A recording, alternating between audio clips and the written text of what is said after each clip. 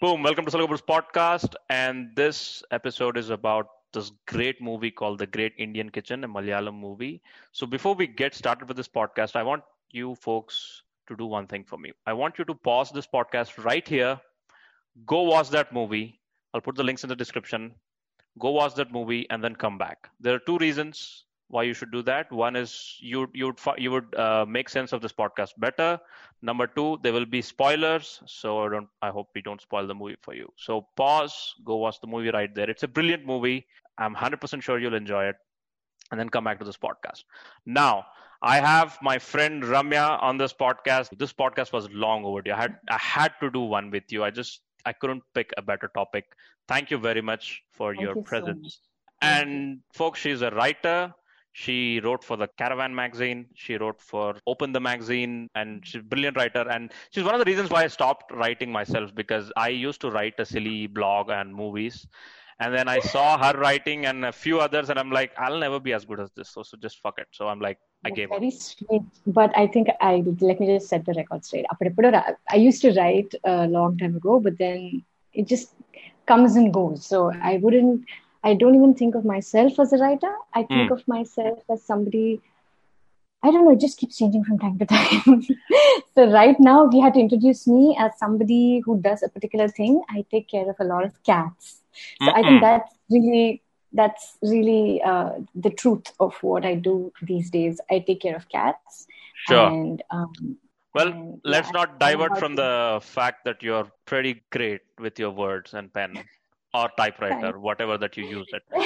And yeah, we are talking about this movie, Ramya. Why are we talking about this? What is this movie about? Why should everyone watch it? Let's just jump into it straight away. What is this movie about, though? Very quickly. Right.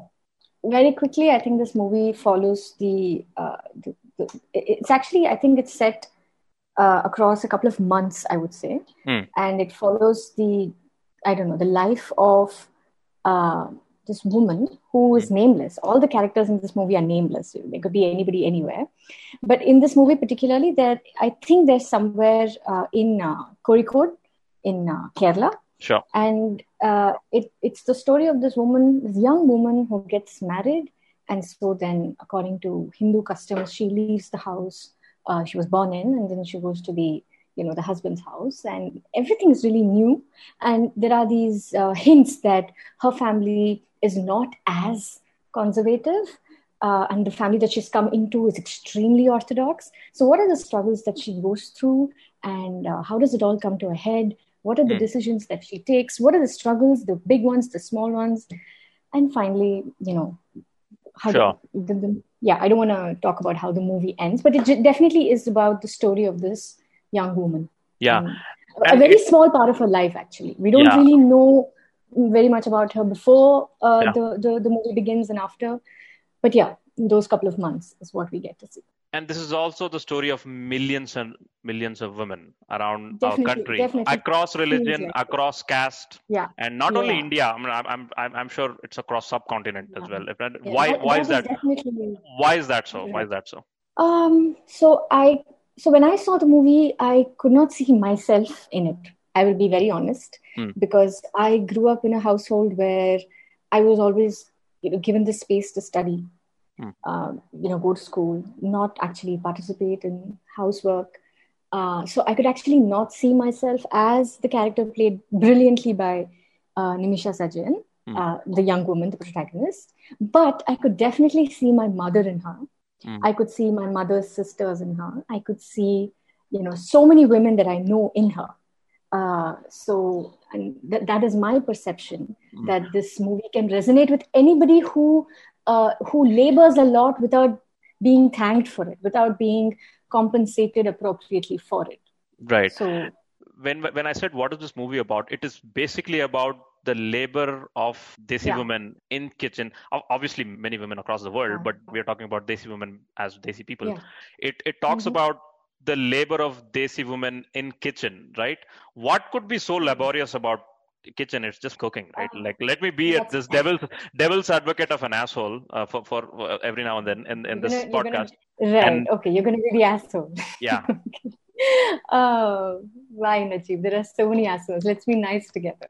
Yeah, sure. No, but the question is, what can be so tough about cooking? It's cooking. I mean, yeah, women should cook and they'll cook. And what's so special about Right. it? Why should we even talk about it? It's just so natural. I mean, So yeah. the movie actually does a very brilliant job of showing you everything that goes on in the kitchen, right? And also, I'd like to correct you. It's not, even though the movie says Great Indian Kitchen, and even though most of the shots, like the movie runs for an hour and a half approximately, and I would say that nearly 40 minutes the shots are just within the kitchen, right? And that's just a ballpark. I could be wrong. Yeah. But actually, the labor that this woman goes through, and also the character of Usha, the house help that comes in Sure.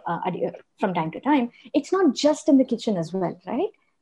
They're cleaning the house also, and they're taking care of the compost pit as well. So it's not just the kitchen, but definitely the focus is on the kitchen. And Right. one of the things that I like about this movie is how in the beginning, I don't know if you remember the beginning of the movie, you Right. see all this brilliant food that's being made. Yes. And I don't even know the names of half of these foods, but they all look extremely tasty. So the movie transitions from showing you just how the end products, Yeah. right? You just see the brilliant end products. You don't really see the labor that goes into it. But as the movie progresses, you see the sheer amount of work that goes into managing a kitchen, and how these managers, you could have the character of Nimisha. She's one of the managers, but before Nimisha is this really interesting character of her Mother-in-law. the mother-in-law, Yeah. right? And you have the character of Usha. All these three women, they are all managers in one sense, Sure. but they're not compensated, they're not respected at all for the work that they do. Right. So yeah, to answer your question, why is it so hard? So if you look at some of the shots, and most of the shots, at least in the beginning of the movie, are Forget still about shots. forget about the shots, right? Like, for example, I'm like, I appreciate my mom's kebab. Like, for example, oh, mom chese pachadi. Oh, my mom's kebabs. I have a bunch of meat dumplings in my fridge that all I have to do is just basically fry and eat, and they're Right. so wonderful, and I just show off with my Yeah. friends. What Right. we don't care about our mom's pickles or pachadis or our meatballs, the wonderful balls, is they took 5 hours to prepare that thing. Not just that. See, You know? I was going to answer your question. What is Sure. it that goes into all of this, right? Sure. So when you have to plan something, sometimes people are like, the woman asks, "What do you want me to make?" And the husband or the children, they're like, "Just make whatever." That is the worst answer you could give somebody. Somebody who has spent so much time just in the kitchen. Sure. The most difficult part is preparation, to make something that is both nutritious and not boring. The Because you decision make fatigue dosa- of it. Exactly. You make dosa 3 times a day and your husband and your kids are like, So number one, preparation, right? You need to have everything first. And nothing needs to go, nothing needs to be rotten. They all have to be in good condition. Especially in that household, they don't even have leftovers, right? Oh my God. We'll talk about that. Yeah. Yeah, they don't even, so everything has to be fresh. Everything has to taste a certain way. And in that particular house, the chutney needs to be ground by hand.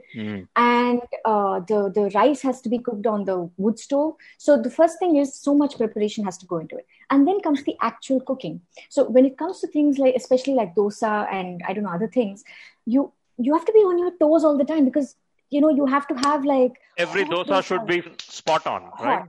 Yeah. Exactly, spot on and hot, right? So there's the preparation, there's the actual making of it, and then the part that the movie focuses on, the cleanup, which nobody seems to want to partake in, right? Because the men are so entitled that they leave such a horrible mess, and this I've seen in real life, especially with drumsticks. Of course. People just, it's not really a man-woman thing. I've seen all kinds of people do it, but the cleanup is always women. Unless it's one exceptional man whom we are not going to talk about, because we are not talking about exceptional men. We're talking about all men, right? So the men and the women, they seem to eat a particular way, but the cleanup is always delegated to the women. So also in households like these, where the men are so entitled and the women seem to just go with the flow, until somebody like Nimisha comes along, the women always, it's just assumed that the first course goes to the man. He makes a mess of it. There's no sambar left. There's no chutney left. And then the women come and then they eat the leftovers. So this is what goes into it, the prep, the cutting, the chopping, the cooking, the serving, and the cleanup. And being the entitled man that I was before the lockdown, and I had to cook myself for in the lockdown, what I realized is the easiest part of cooking is the cooking itself. What comes before and after is shit. And the fact that we don't care. We are just out there where we are like, mom ke haath ka khana, pyar se milta hai. Mom is making it out of pyar. And we don't do anything in return because it's pyar. There is no return in pyar. Yeah. We brush that aside. In fact, I had this one really intense conversation with my dad. And my mom was also in the room at that time. I remember she was very quiet because whenever we have these political discussions, she becomes very quiet because she does not want us to argue. And she always seems to know where the discussion is going to go, where we're just going to yell at each other. Sure. So then I was talking to my dad about how this work is thankless. This unpaid labor is really thankless. And he's like, not every kind of labor is compensated with money. Women do this for satisfaction, Yeah. Let's talk about this. Okay, Kamal Hassan in Tamil Nadu bought a policy that, homemakers, or what we call housewives, should be compensated. And for which the most knowledgeable Kangana Ranaut tweeted that, don't monetize our work and as labor. I remember this. Yeah. And then, and I checked with my mom as well. I'm like, don't you think you should be compensated? I'm like, no, like satisfaction is my salary. That's my salary and I do it for that. So for me, doing your laundry, doing your dishes and making food for you, making tasty food for you. And I kind of get the satisfaction because like when I cook for my family and they all ate, I'm like, yo, this is cool. I'm glad that they enjoyed my food, right? But that was just once. I didn't do that for 30 years, 3 times a day. I just have one question. What is your day job? IT. Can I pay you in satisfaction? No.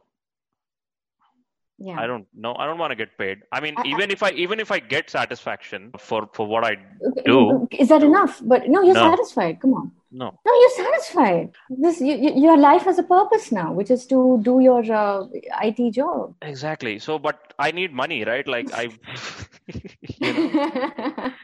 need fucking promotions and all that. So you see, there are two things going on here. Firstly, so this is very important because in the movie, the woman, Nimisha's character, is not allowed to have a job. Yeah. Right? Yeah.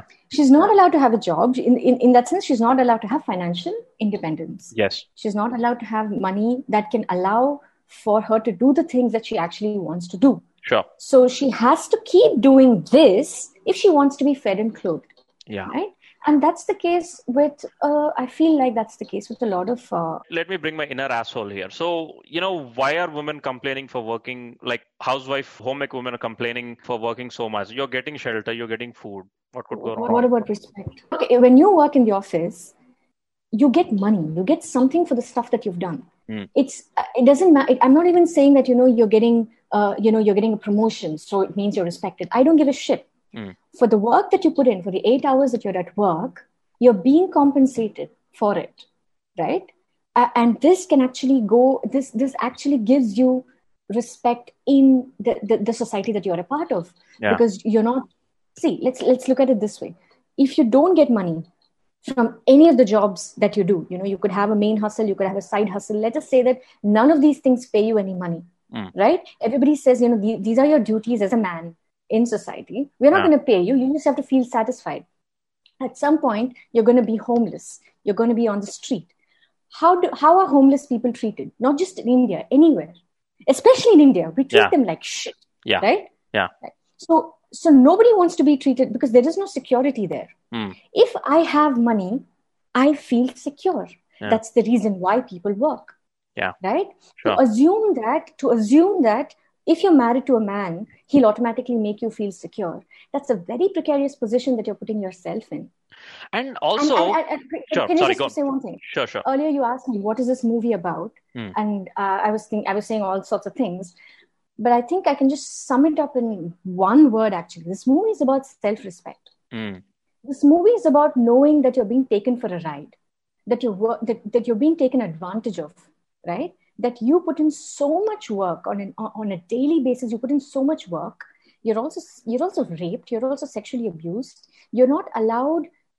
Actually, there's no room for you to tell the truth. There's no room for you to express dissent, right? There's no room for you to even relax. Ironically, the only time she gets to relax is when she's on her period. But the thing is, she can't do anything when she's on her period because she's shut up in a room. Sure. So what kind of a relaxation is that, right? So what I'm trying to say is this movie is about self-respect. So for those women, there are lots of women like this because, patriarchy can't just be run and managed by men. The women also are a part of it, and they're enabling the men uphold it. Sure. Right? So by not lending solidarity, by not realizing that they're being taken for a ride. You only realize that when you have self-respect, when you respect yourself as a creature who has certain rights, the right to leisure, right? That's a very important right. Sure. The right to have some free time for yourself, the right to be financially independent, the right to have some property that you can call your own, where you can feel safe in. When you don't have these things, when you don't recognize that you are a creature who has these rights, you feel very defensive when somebody comes up and says, this culture is really bad. You're like, what? This culture is great. Look at me. I have a man who takes care of me. Great. He takes care of you. But for how long? Where is the security in that? Yeah. For people who compare this as a job, so let's just do that comparison for their sake, so basically, if you can imagine the woman who's getting married to a household, assuming that she lives with the mother-in-law and the father-in-law, she's signing up for a job where she's not paid. She's given food and clothing and shelter, but she doesn't have the option to resign. Okay. There is no promotion. All right. And there is no break. There is no weekend. There is no let's switch off at 6 p.m. and just chill. All right. There is no weekend. There is no vacation. All right. Even in how ironic is this? You call it vacation. Even in the vacation, it's work. It's work. You're packing your husband's clothing. It's more work because if not just that, if you look at, I'm familiar with Hindu festivals. So I'm just going to talk about Hindu festivals for a little bit. So, I can relate. Okay, fine. On a normal day, you have the woman working from, let's say, my mother. I'll just take my mother example. She wakes up at 4:30. Yeah. And she goes to bed at 11. So that's a lot of work, right? On festivals, the husband comes home because there's no work. It could be Pongal, it could be whatever. Yeah, holiday. But the woman has it's a holiday. But for the woman, it's extra work, man. Because especially for women who believe in these festivals and all, there's all kinds of muhurtams and rahu kalams that you have to take into account, which means that you have these time limits and deadlines and everything has to be it does not feel like a holiday. Yeah. Nothing about it feels like a holiday. So you're signing up. The women in my life don't even complain about it. Yeah. And you're signing up for a job which gives you very little in return in the form of food and clothing, which you make it seem like it's everything. Like she can get that anywhere if you let her work by herself, educate her and let her do a job. When you're saying you're compensating a woman for her work by food and shelter, you're actually robbing her opportunity to earn that food and shelter and then giving it back. Yeah. Like that is not exactly fucking compensation. That's not how it works, right? That's not how it works. Say you're working for an IT company and it gives you salary. But imagine if you're working for an IT company, but it grabs your car back and then gives you the compensation of the car, but that's not compensation, right? Like, what are you talking about? It's fraud. Yeah. It's fraud. It's like, it's like, if you don't accept a corporation doing it, how do you accept society doing it to a homemaker? See, I think what we need to look at are these, and the movie really also highlights it. I don't know if you remember this one scene where Suraj's character, he's a teacher, right? The husband, For 11th and 12th, the husband is a teacher. Sure. And he's taking a sociology class. And he's like, what is a family? Family is a universal structure, and family has marriage. Family has a man and a woman united by marriage with or without children. This is the definition that he gives. So I think what this movie is also trying to say is that family is an oppressive structure for the women involved, right? Oppressive in what sense? In the sense that she's not allowed to realize her true potential. Yes. She's not allowed, going back to what I said earlier, I just want to give a few examples. These are very, very small examples, but very relatable. Right. So the first thing I wanted to say was, there's no room for truth telling, Let us say that I'm in a relationship with someone and I feel like this person is not treating me right. I think that where I am in my life right now, I have the courage and self-respect to say, hey, you're not treating me right. Can we not do this? Yeah. And have a conversation about this. Nimisha's character tries to do that. Yeah. She tries to say to him, you have table manners in that Calicut Darbar hotel restaurant. Yes. What happens to your manners at home, right? But his ego is so fragile that even though she says it like a joke, he takes it so seriously and makes her apologize for it, and she does it so grudgingly. Yeah. So number one, in a structure like this, in an oppressive structure like this, there is no room for you to express yourself. Sure. You can't tell the truth about the oppression that you're feeling, because she has a problem with having to clean up after him. She hates it. Yeah. She hates having to do it. And I love that about the movie. She's not just doing it, this is my duty, this is my husband, pati. She's not like that. She's like, ugh. You can see it on her face. Like whenever she's cleaning up, she's disgusted. And I totally get it. Like even during sex, all she can think about are those maggots and making food and putting her hand in the sink, and all brilliantly done. So number one, in an oppressive structure, you can't really tell the truth, because when you tell the truth, you have consequences, right? And then there's no room to express your opinion or even show solidarity. For example, what happens when she shares that Facebook video, right? She's just expressing her opinion. Yeah. And by sharing something on Facebook, what you're doing is you're saying, I agree with this and I want this to get more visibility. So sharing something on social media is a very, harmless way of showing solidarity. Sure. What happens? She's asked to delete that video. Yep. So in a structure like this, you can't have opinions. You can't tell the truth. And the most important thing, throughout the movie, at least in the latter half of the movie, she has a cold, right? She gets a cold. She's not allowed to take care of herself. And she's made to sleep on the floor, which she's not used to. So she gets a lot of backaches. She's constantly cricking her neck. So what I'm trying to say is, in an oppressive structure, you're kept working all the time. So there's no time to relax. And I don't also want us to quickly compare this family structure. I mean, what I'm trying to say is, I don't want us to think that corporate jobs are great. Why can't homemaker jobs be like corporate jobs? I don't want to do that so quickly, because if you look at corporate jobs as well, they also don't give you time to relax. Especially when you want to really, become, get a promotion, whatever. You want to do well on the job. You're kept working all the time. You don't really have time to, actually do that, which is why people get a lot of fatigue working in a corporate career. Sure. Right? So I would say that we need to widen our imagination in terms of how we want to live ourselves, not just immediately say, homemakers also must have jobs, home managing must be treated as a corporate job. Yeah. Let's widen our imagination and think of how else it could be better. And it cannot be a job. Job is something, there is no freedom in the job, right? As I said, you cannot back out and you cannot change companies, so to speak. You know what I mean? It's like... I do know what you mean. No, listen, it's like you cannot back out. There is no like, I'm done, I'm fatigued. Actually, you can, because there is something called a divorce. Thank God. Oh my God. You can back out. It's just that it's not easy. Sure, exactly. Not easily back out. That's my. But that's the same thing with a corporate job, right? Let's just say that you have a job in a company, or you have a government job, and it really sucks. But you need the money because you need to put food on the table. Exactly. It's not that easy to resign, right? Yeah. It's just that in a corporate space or whatever, in a stereotypical job, you get money. Yeah. Here you're supposed to feel satisfied. For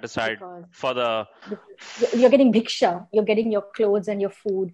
And the thing is, you see, sometimes people want children. Okay, I'm not going to doubt that. Women want children, whatever. Right. Sometimes we don't. But then we're made to feel like we're inadequate. Yeah. For not wanting to have children. And then on top of this this grind, you have children on top of it. Yes. At this point, you're like, okay, you know what? Whatever little fire you have in you is burnt out. Now that, I think I need to talk about this in the movie, because one of my favorite characters in the movie is actually her mother-in-law. Right. Now, when Nimisha wants financial independence, when she wants a job, do you remember what her father-in-law, the Achan, says? He says, the work that you do itself is as good as a collector's work.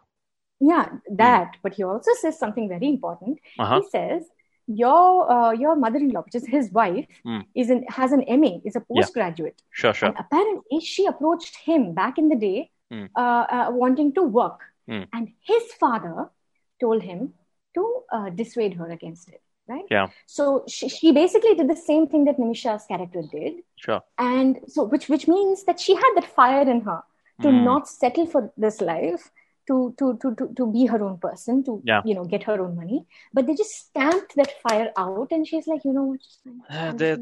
That's the story of at least 10,000 of my relatives who were aeronautical engineers, civil engineers, software engineers, but they ended up, serving tea, serving dosas. And their potential was left behind. I don't know if you remember this in the movie. The shot where the Achan says, "Your work is great as the work that bureaucrats do." You won't believe this, but the director is so brilliant. The very next shot is her washing his underwear. Yes, with a look of extreme disgust on her face. What satisfaction am I supposed to get from washing a grown man's underwear? What are you talking? What is this bullshit? So this movie, number one, is about self-respect. Number two is about men's bullshit. Right. So you're giving me a lot of bullshit about the satisfaction that I'm about to get. And you know what? If I get satisfaction, I will feel it. You don't have to make me feel it. I will feel the satisfaction. And I will do it. So if I don't feel satisfied, I'm going to go and see, that's the thing. She's so passionate about dancing. She wants to be a dance teacher. There are many shots in the movie. Adikadi, you see her just, watching dance videos on YouTube. That is the thing that gives her satisfaction. Even at the end, when she's doing the rehearsal, the look of satisfaction on her face, it's just glorious to see how joyful she is, that she's able to choreograph this whole excellent routine, right? So that is the thing that she gets satisfaction. That is the thing that she, get paid for. And there's also a suggestion there that says, even if she's being, even if she's not getting a lot of money for it, she would still do it. Yeah. I'd like to think that she would even offer free classes, because that is the thing that gives her satisfaction, not washing underwear. Exactly. That was somebody else's underwear. Yeah. Right? Precisely. So movies about self-respect and men's bullshit. I think we can add more to the list as we continue talking. Even everything becomes a chore, right? All the chores are dumped on her. Like the very fact of breakfast preparation. Like I'm this lazy bum who wakes up at 10 a.m. I'm like, how many women are waking around the country at 5 a.m., 6 a.m. every day without any choice and preparing food for 5 people? Here I am. I once prepared food for my family. I'm cutting 8 onions, blasting Led Zeppelin songs for like 1 hour. I'm like, these women are supposed to do all this in 1 hour, wrap up their lunch bags, and then wrap up their husband's lunch bag. I just when I thought about just add children to the mix. Yeah, add children to the mix. I'm like, this is so much work, and we have been dumping it on women for millennium, right? Centuries. Yeah. And also, I want to say 2 things at this point. The first thing is, so when she's on her period, she's treated like she's untouchable and unseeable, right? She's sent to some corner of the house. Yeah. She's not allowed to touch things. Everything needs to be separate, the whole thing. So and people have this horrible excuse where they say, this is Indian culture where, we care so much about the woman that when she's on her period, we don't want her to do anything. We want her to relax. Okay, then why don't you let her do whatever the hell she wants? Point number 1. Point number 2. So a decent person would then, if they're actually allowing her to relax, then you're supposed to do the cleaning and the cooking. But no, that void is also filled by another woman. Servant. Usha's character. Sure. Yeah. So that underpaid. Underpaid. We underpay our servants massively. Yeah. So that's been a problem in our country for God knows how long. So this is what I wanted to say, that, this lacuna. So even when one woman is not working, you bring in another woman. Yeah. And then when something happens to her, you bring in so it's just that the men never want to do in that particular scenario, the men never want to do unpaid labor. Yeah, exactly. If you think, okay, women are getting, again, the classic argument of shelter, food, clothing, they're not even getting proper sex, right?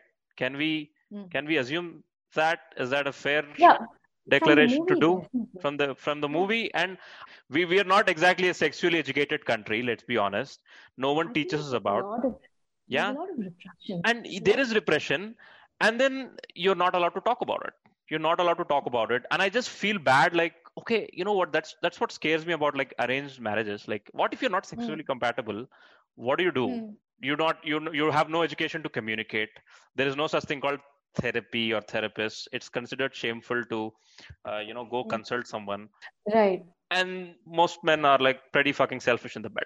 Forget selfish. It's more like entitled. You're, you're, Yes. you're entitled to my body. It's like that, Mm. you know? Mm. So I don't care how you're feeling. I don't care if you are tired, if you don't want to have sex. I don't care if you want to have sex in a particular way. I'm just going to get on top of you and hump you like I'm a dog and you're a bitch. And then I'm going to go fall asleep. I don't really care. There's no care, you know. Mm. Like, how do I care for your needs? That does not seem to be there. And that's the thing. Like I said earlier, when I said there's no room for truth telling, she tells him Sure. the truth. She tells him, it hurts when you have sex with me. Can we please have some foreplay? Foreplay. So there's truth and there is a request, Hmm. neither of which is respected. So what does he say? He says, if I have to do so first, he actually alleges that I'll tell you. That for me yeah. is one of the best scenes of that movie was where I just went like, divorce that shit, where he said, you're not really desirable enough for me to do the foreplay. He says something like that. But before that, you know what he says? He says, "Oh, foreplay. So you know what foreplay is." As if to Mm. say that the very fact that you know so much about sex means that you probably I'm not your first. Mm. So there's already this fetishizing of virginity that men Sure. do, which is just as gross. But apart from that, then he says that if I have to do foreplay, then I have to feel something for you. Yeah. And I think that it is at that point that we see Nimisha's character break down for the first time. Exactly. I feel like from that point onwards, Pivotal moment. Yeah. Twist. It's a pivotal moment because from there onwards, there's no more. The gloves come off. Yeah. She starts showing her emotions, way more vividly. Sure. And her disgust with him becomes clearer and clearer after that one scene. Sure. And men lose virginity 10 years before marriage, but they still want the virgin woman. So that's the classic. Yeah, classic. Gross. And then what happens is, what I see among my friends, tons of them are getting married, right? Mm-hmm. They live shit life as bachelors. Their houses are shit. Their rooms are shit. I mean, I'm not the most tidiest person in my circle, but when they get married, the same houses are clean as fuck. There is this guy who got married, and he was married just before the lockdown. He moved to a different city, but then the lockdown happened, so she was separated from his wife. They united after like 3-4 months in the lockdown. And he said, like, dude, like every single powder is at the right box in my kitchen. I feel so good. I'm like, you would have done that like before you met your wife, right? Like you could have felt the same special before, right? What the fuck is stopping you? Thank you for bringing this up because I finally remembered what I wanted to say. Sure. Earlier, in the movie, this mother-in-law. So Suraj's character, the husband also has a sister, right? Sure. And the sister is somewhere else, right? Yeah. She's pregnant. Yeah. And she calls the mother-in-law, this aging lady, to come and again labor for her. She even though she looks like she has enough money to hire someone and pay them properly, like compensate them properly for the work that they can do, sure. She still hires her mother because she does not have to pay the mother, right? So and the mother is like, mother's love comes for free. Horrible. So the mother says, she actually stands up for herself. She says, I can't come. Can you find somebody else? There's so much to do here. And that fucker, she says, there is somebody else now. There's somebody else now, na? So you come. She will take care. So what I'm trying to say is, in India, I feel like, at least in the subcontinent, men get married so that they have somebody to take care of themselves. Oh my God. Can I just pause you here for a moment? I am at this marriageable age, and one of my relatives said, like, I'm like, yeah, let's not reveal that. So there is this relative like, why don't you get married? I'm like, dude, marriage is a lot of hard work, and I'm kind of intimidated by that fact. I mean, I love my careless little life, and it's hard work. And like, dude, you don't have to work hard. The wife will take care of you. She will do it for you. I'm like, well, So you need a nurse. you need a nurse and a maid and a cook and a cleaner, and then So get all these people and pay them properly. sometimes Treat a them properly. sometimes mental health therapist, sometimes a personality developer, sometimes sex And you're coach, hooking. all that. Yeah. You're getting it for free, and you want it badly. Oh my God, you want it by the age of 27.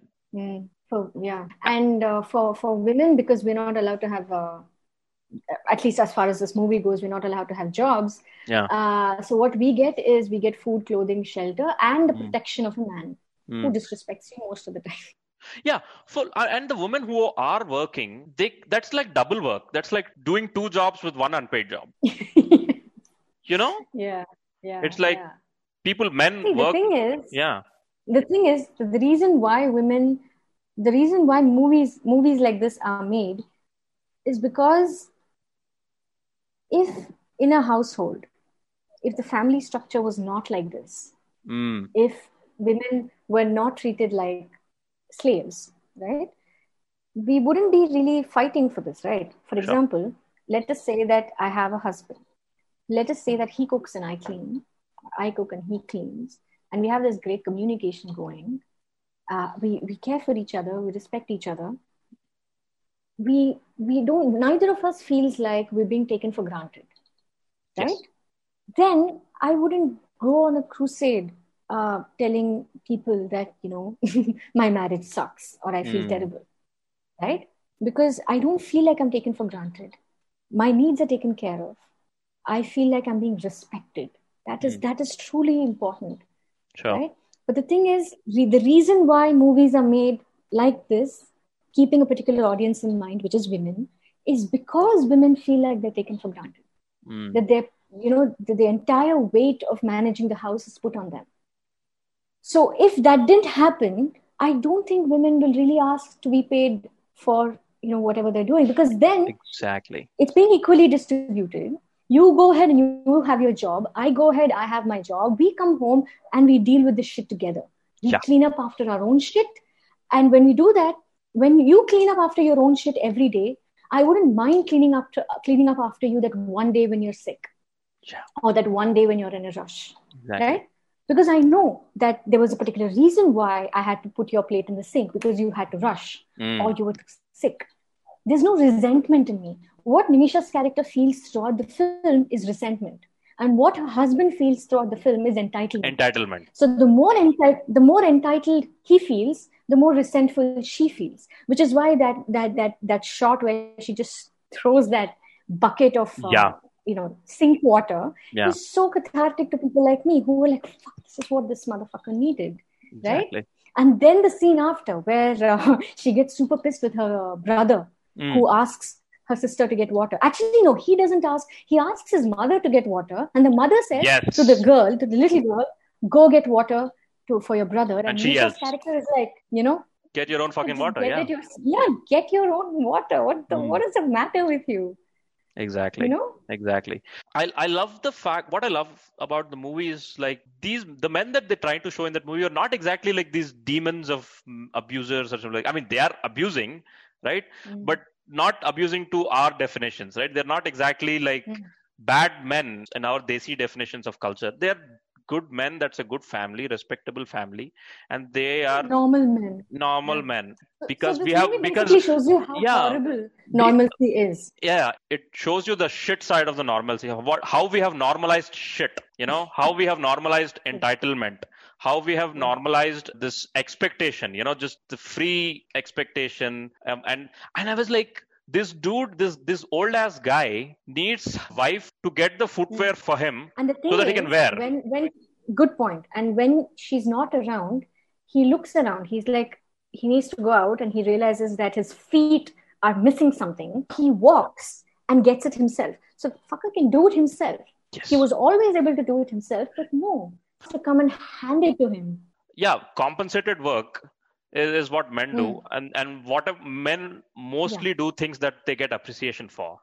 For example, there was this time after lockdown, I cooked for 50 people, and I loved the compliment once, twice, thrice. And then I'm like, your women have been doing this for like past 60 years. Your wife has been doing it for like 20 years. I just cook once. I'm like, what's different here? Which is what I wanted to said earlier. Let's not talk about exceptional things that men do, or let's not talk about exceptional men. No, I'm not trying to brag here. I'm like trying to point at the stark difference about the appreciation that I got, which I felt good for like first 3 minutes, and then I'm like, what's happening here? No, it's like saying, oh, he takes such good care of the daughter. Yeah, he better. He's the father. Exactly.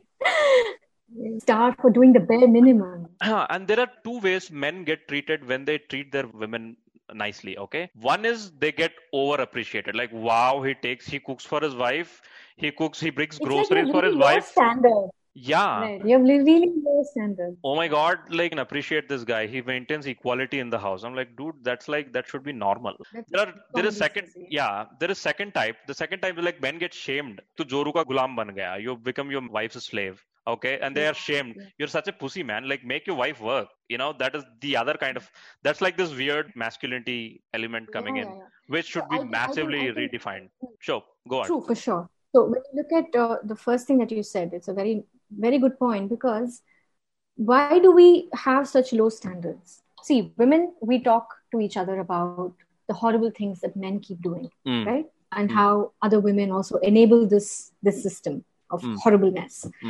So then the reason why, at least in our Indian society, we have such low standards for men and such high standards for women is because we're not allowed to date, right? We're not allowed to date people. So, for example, if I dated a bunch of men, I know how some men are better than other men. Yeah. In terms of how they treat me, in terms of how they communicate, in terms of, their visions of the world, in terms of so many things, ideology, politics. I need to shop in order to know what's good for me. I need to, date 3 men, 4 men. I don't know how many men. Every person has a different number. Yeah. But I need to, personally, I feel like if people were allowed to date without being shamed for it, without having to keep it secret, then we wouldn't have such low standards. Because then we'd be like, you know what? My ex-boyfriend was not as shitty as you are. My ex-boyfriend is much better than you. So I think I'm going to break up with you and find somebody who's better for me. Or it could be like, you're much better than my ex, man. He was an asshole. Thank God I broke up with him. So now you'll be able to calibrate your standards better if you're allowed to choose, if you're allowed to date. But no, you get married as soon as you're 22, 24. If you're lucky that, he's a decent person, you're like, he's so decent. He washes his own teacup. Bitch, you're being taken for a ride. People are supposed to wash up after themselves. You just don't know because you have not dated enough. Right? And so if women ask for this right to date, we are all kinds of shit is thrown at us. And I speak from personal experience where I've been told that it was a mistake to get me educated. Because now I'm having all these ideas of, Western culture and how Indian culture is being forgotten, as if I was responsible for upholding Indian culture. I refuse to be held responsible for whatever happens to Indian culture, A, and B, what the hell is Indian culture? There's so many Indians. There's like 1 billion of us. We have so many cultures. What exactly are you talking about? You're talking about Brahminical culture where the woman is a slave.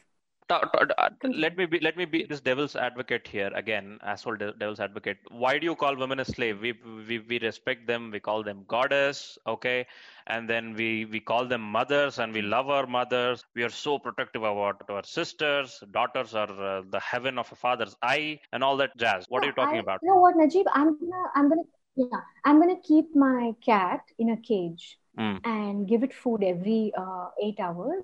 Not let it go anywhere, because if it goes anywhere, then it can be killed. So my cat is going to be extremely protected. It won't go anywhere. It'll live until it's 25 years old. Sure. And it'll have its cage, which is always clean. And I will give it food every 8 hours. This is my response. Right. Well, what is the cost of the protection you're giving me? Exactly. Right? The returns are so little. Yeah. I don't feel happy that I'm protected by you. I want to protect myself, A, and B, protection must be a two-way street as well. I don't want to be super independent. I don't want to live like a hermit or anything. I want us to be interdependent, right? I want you to depend on me, and I want I want myself to be dependent on you. I want us to be involved together in this, right? Both of us have stakes in this relationship. You can't just be like, I'm going to lock you up in a room so that you stay protected. Sure. What is the cost of this protection? Where is my freedom? Exactly. There are many points that various men will feel ashamed watching this movie. And let me tell you, the point where I felt ashamed was when the guests come over to that house and all the responsibility of feeding the guests is like dumped on her. And then I reflected to a moment where I love my mom's dosas. And I just called 5 of my friends to taste my mom's dosas, just like that. And I didn't do shit to her. Did you check with your mom first? I checked with my mom. She will accept because she's mom. Okay. And I didn't realize that. And I didn't do shit to help her, obviously. And then we just had a great time. And I've had this weird satisfaction that like, whoa, my friends liked my mom's dosa. And then when I felt bad about it later as well. But this scene reminded me of that. I'm not trying to disrespect my friends. I loved the fact that they came over and, they were like, had a good time. But at what cost did they have that good time is my point, right? And that point hit me home when I saw that particular scene. Also, then that man who comes home, he says, today it's a holiday for all the women. We're going to take care of everything. They do the fun stuff, Najib. They do the fun stuff, which is the cooking and the eating. The cleanup is left to her again. And then he has the audacity to say, what is left to clean? What is left? What work is left? Yeah. He did everything. Yeah. The point that I was telling you, the only fun thing about cooking is the cooking itself. Yeah. It's like this. It's like men, or I can actually extrapolate it to, in any given situation, the oppressor. It could be in a caste hierarchy, class hierarchy, gender hierarchy, anything. Race, the figure of the oppressor, there's just so much of labor that is invisible to the oppressor. Yes. Or it's very much there. They just choose not to see it, because choosing to see it makes one, it presses on your conscience, and you'll have to start taking some very difficult decisions, such as washing your own teacup. Sure. Right? So you don't want to take such difficult decisions. You'd rather just look away and give bullshit, such as, this is also satisfying. If it is also satisfying, why don't you do it yourself? Why don't you get that satisfaction? If that satisfaction feels so good, why don't you get that bit of that satisfaction? And I'll do the old boring day job as the bureaucrat. Because it's work, bitch. That's why you don't get the satisfaction. It's mundane. It's a chore. Yeah. And just look at these jobs that are held up as great jobs, as bureaucrats, collectors, and police officers. How many of them actually work? I mean, just look at the stereotype of this. Just look at it stereotypically. I'm sure that there are a lot of collectors and bureaucrats who actually work. But when you think of Indian government officials, do you think of them as hardworking people? Because if they were hardworking people, they have way too many lunch breaks. Way too many lunch. And I'm talking about like high-end jobs. Yeah. The clerks and the peons, they are running around, working. But the ones sitting in their AC rooms and all, they just seem to like come in aram say, just like turn a few pages. Our Indian government bureaucracy is kind of reflective of what happens at home as well. It's just the entitlement that they carry, that everything should be done for them. See, if people working such high-profile jobs actually worked, I think a lot of things in our country would be a lot better. We would be like Japan or something. Right? That should start from home, right? When you're not. No, once you get that coveted government job, that's it. Because that job is just that's just extension of an entitlement. That's what it is. Yeah. So you're like, I've gotten the government job. I'm happy now. I don't even have to actually work. Yeah. I can just sit here, while away time, and I'll get my salary, I'll get my pension, I'll get whatever. So I don't even have. But with a woman's labor, can she actually do that? According to this movie, at least, no. Nope. You have to actually produce deliverables, to use classic language.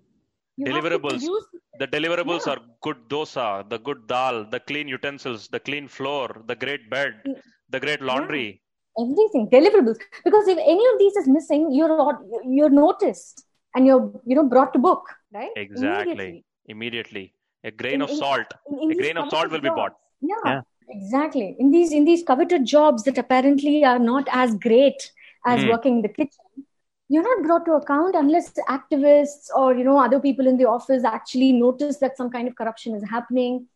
and there are RTIs, and then there's media pressure. These things don't happen on a daily basis, do they? Because if they did happen on a daily basis, our country wouldn't be like this. Exactly. That's exactly why our food is great, but our government is not great, because we hold our food very accountable very quickly, which is especially which is made by women 99% of the time. And even if you look at labor, that's highly underappreciated. Yes. The construction of who are building our roads, our railway tracks, the buildings that we live in. We don't know the names of people who are actually involved in these, and it's all called like, unorganized sector, skilled labor. Can you fucking build a house? How is this non-skilled labor? What is the matter with you? The number of things that go into building a house, it's insane. You need to have an insane skill set to mix cement and line the bricks and do the plastering and the centering and the slab and all of that. There's so much involved, and you have these kids, you bring these kids with you, and the kids play in the sand and you're worried about the kids. There's so much happening. How is that unskilled labor? I don't get it. How is cooking unskilled labor? It's unskilled labor, it's unpaid job, and it's a job without leisure. I mean, like 18 hours out of... But if you have somebody who's, I don't know, what is the word? Investment banker, right? Basically conning people, right? And lose money. That takes a lot of skill. And I'm not even saying it sarcastically. That does take a lot of skill. How productive is that, right? How are you helping, society at large? You're just helping yourself. Exactly. I love the fact that he chose to show her work in kitchen for so long. The camera stays, and it makes you watch, and it makes you feel guilty, makes you feel ashamed. Like, look at this shit. Look at what your women go through. This is their life. You can't watch this shit for 10 minutes. Bitch, they do this for 60 years, every day, hours together, hours in the kitchen, all right? There's a very interesting documentary that I would really like you to mention. Whatever. I don't know if there's a link to it. I think it was only sold on DVD. It's a movie directed by this director called Divya Bharati. Sure. Okay. I just thought of it when you talked about how, things are made to be hyper visible. It's called Kakoos. You know what Kakoos means? Yeah. Toilet. Yeah. Yeah. So the movie, it's a documentary, and the filmmaker, Divya Bharati, she just goes around talking to manual scavengers. And the thing is, this was shown in my university, and people, some of them, they couldn't bear to see the visuals, so they just walked away. Sure. So this, when you said, people do this for 60 years, you can't even sit through, 10 minutes of it. It reminded me of that, about how people don't even want to look because it, makes you queasy. But think about the people having to do this shit. Exactly. Have to do that shit. And you appreciate the clean street without knowing who's cleaning it. Who's cleaning it? Who's keeping it clean? Exactly. And all of that apparently is unskilled labor. If it does not require any skill, why don't you do it? But you feel that it's beneath you, and you need your PF and your paycheck and your what is that thing? Travel allowance. And you need all of it. Right. Yeah, obviously we are not compensating that because there is abundant people available to do that. That's how capitalism works. But that's a different story. I'm just wondering if people tell manual scavengers that it's a lot of satisfaction that you can get by cleaning other people's shit. This is God's work. This is spiritual work. Cleaning people's shit is spirituality. Anyway, that's a good comparison, And one argument that I hear is like, these days things are changing, men are getting better, and there's more equality. We are allowing women to work. Yeah, you obviously hear those things, right? Women are being allowed to work, and men are getting better. There's equality. Men are also helping wife and all of that. But that is, again, that you're looking at such a small statistic, ignoring the rest of the country. I think men are irrelevant, right? What I mean by that is, it does not matter what men, in this particular heteronormative gender debate, men versus women, I think that whatever you have to say, whatever you have to do, it is important that you do it quietly. Exactly. It is important that you don't draw attention to yourself and your experiences and make yourself out to be this exceptional man. I think it's important that you just keep quiet. You identify so much with the idea of men, with your own gender, that to you, when you see a story where the man is not, a police officer, where a man is not being glorified, you automatically identify with that man and you feel so defensive. That is the problem. Sure. Why, when I say men are trash or men are irrelevant, Najib, am I talking about Najib? No, it's about the bigger picture. It's much bigger than Najib. So when I say men, I don't mean you. Why are you getting defensive? Are you all men? You're not all men. If you will get defensive if you are all men. That's the point. Yeah, exactly. So we have given ourselves the right to say that men are trash. That is the right we give ourselves. Right? Sure. You can't take it away from us. Right. If you say women are trash, that's on you, but we are going to fight that. Yeah. Our solidarity is so great that we're going to fight that. But if we say men are trash, you won't have many people backing you up. Because there is no solidarity amongst men. And there is no solidarity. And then, dude, you already have so many privileges. But that's the thing. You choose not to see it because suddenly people are speaking up and you feel like you're being put in a spot. You feel like your identity is being questioned. But the thing is, you're not actually questioning your identity. You only feel like you're being the victim. Yeah. Which is why movies come out, which is why art comes out. Because we're doing everything we can to help you see that, we have had it bad for so long and we just want some respite. Right? Here's one more thing. I take care of my wife. Hence, I bought maids for her. Why don't you just share the load, man? Hashtag. Just share the load. Even if you have maids, right?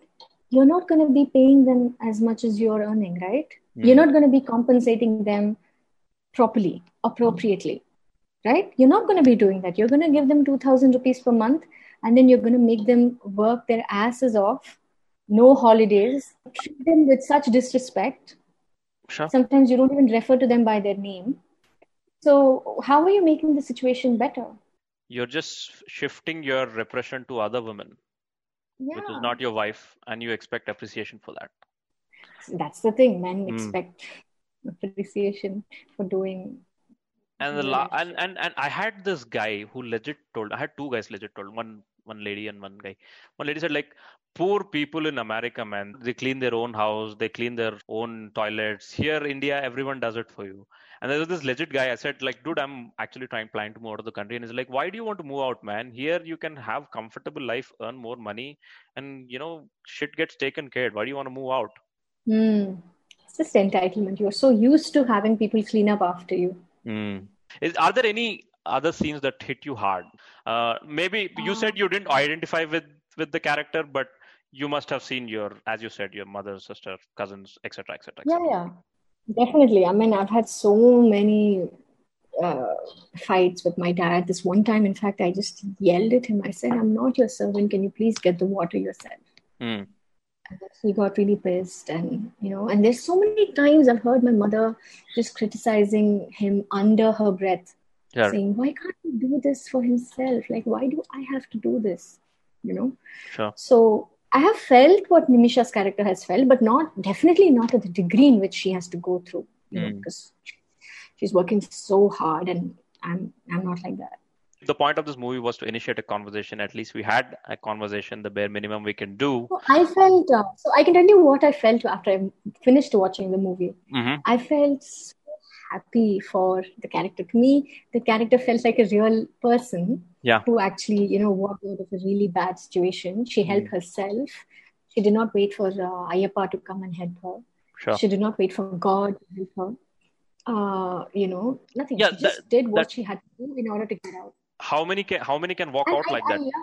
And I love how she uses the little girl as her accomplice and says, bolt the door so that these two can't escape. Sure. Because if you remember, before she throws the bucket of water at Suraj's character, he's coming to hit her. Yeah. She's not having any of that. She's not gonna, take that line down. So she just basically immobilizes them, bolts the door, locks them in, and then just goes her way. But here's the argument. Why can't every woman walk out like that? What's stopping them? That's a very bad question.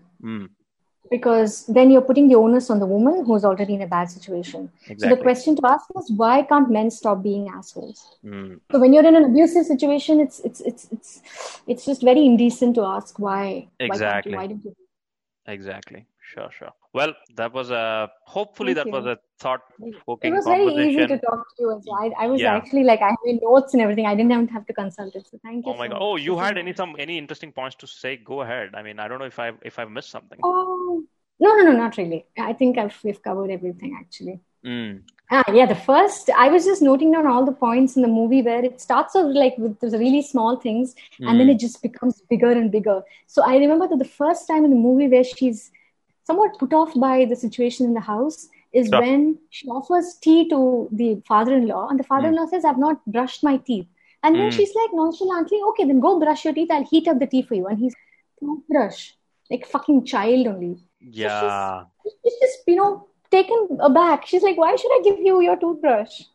So it just starts off, the toothbrush, and then the sink Exactly. breaks, and then, Snowball. she's made to, it snowballs. Then she's made to grind chutney by hand. He Mm. needs the rice to be cooked on a fire, and then she's not allowed to have a job. So that's a big thing, right? Mm. And then she's not allowed to share her opinion on his table manners, and then her body starts to ache. Yeah. And then she says to him, why can't we have better sex? Again, that's a very big point in the movie. And then the friends come over, and at this point, she's had enough, Yes. right? The disgust is visible on her face, and then period happens. Sure. She's made to sit in Hey, one room. don't forget the washing of the clothes. Don't wash in the washing machine. She washes she washes her father-in-law's underwear by hand. Yeah. So it just, starts off with like seemingly small things. Sure. And then it snowballs, and the camera work also changes. In the beginning, it's all still shots, and as the movie progresses, it becomes like a shaky camera that's handheld. Yeah. And you get to realize that things are unraveling at a very fast pace, and it all comes. Yeah. And what I have, some issue that I have with Indian way of making movies on issues is they become very preachy. For example, if I take a movie like Mulk, right? For example, that movie has a great message, but to my taste, it sounded very preachy to me, very on the face. What I love about this movie is there is absolutely nothing preachy about this. There's absolutely nothing preachy about this. Very, very few dialogues, very neatly written, whatever the few lines are written. It's what's between those lines. It's the silence between those lines. And there's no background music. There's no background music. The director wants you to not only watch the mundane chores, he also wants you to listen to it. He wants to listen to the immersive experience. Exactly, the chewing of the men and they put that waste on that and the junk from the sink. Oh, it's just great filmmaking. It's a great experience. Yeah, it's just brilliant filmmaking, and I absolutely love the movie, and I recommend everyone to watch it. And it's just, in fact, in preparation for this podcast, I watched it again a second time. I did same. I watched it twice, and it's just like, I'm not bored at all. Like this, it's just so captivating. It's beautifully made, and it's me being. I'm the beneficiary of the patriarchy, obviously, and then lockdown, especially, and living by myself and all that stuff. And because before lockdown, I had maid who take care of my cooking when I was going to the office and everything. But after the lockdown, it's just, I changed. A realization dawned upon me, like how much work this shit is for one person. And I don't do that much work myself. I'm like, let's not use too many plates so that I don't have to wash too many plates. But when I went home, I'm like, there are 5 people using 10 plates and 10 cups and 10 bowls. And then my mom has to wash it. And then we help, but that amounts to nothing. And then the maid, and then just the staggering amount of work that a homemaker will do. And I used to be of this opinion. I used to have this asshole opinion that homemakers just sit and watch serials. I'm like, serials are like the last resort of their leisure, right? I mean, now if anyone's watching, I'm like, fucking watch it, watch more, and whatever. No, the point I'm trying to make is like, I don't know, I just wish first the realization should come, and then the action should follow. And it's like, that's exactly why I'm like, I'm so hesitant to call myself a feminist, because when I call myself a feminist, am I a Twitter feminist? Am I a feminist in real life? I question that myself, right? And then it's a work in progress. And also you need to question why it is important for people to know that you're a feminist. Why is it important? Yeah, exactly. It's not important. And Just do the right thing. Just do the decent thing. You just don't even have to center yourself and make sure that you're that one man in the room who's exceptional, right? yeah, go under the radar like most of the women do in our Yeah, society. just be quiet and Exactly. just Under the radar. yeah. That's a good note to end this podcast. Thank you very much, It is Ramya. ironic given that it's a podcast. You know, Fine. that is a good note to end it. Be under the radar, men. And thank you very much, Ramya, for Quiet joining to and this podcast. Thank yeah, you very much, listeners, for you. tuning in. Go watch the movie, and I hope It's on Me Stream. It costs about 150 rupees. Sure. I hope it gives you some realization. I hope you have that Buddha-like moment under the tree, but more like on your couch while you're watching this. On that note, see you next time with another episode. Bye, everyone.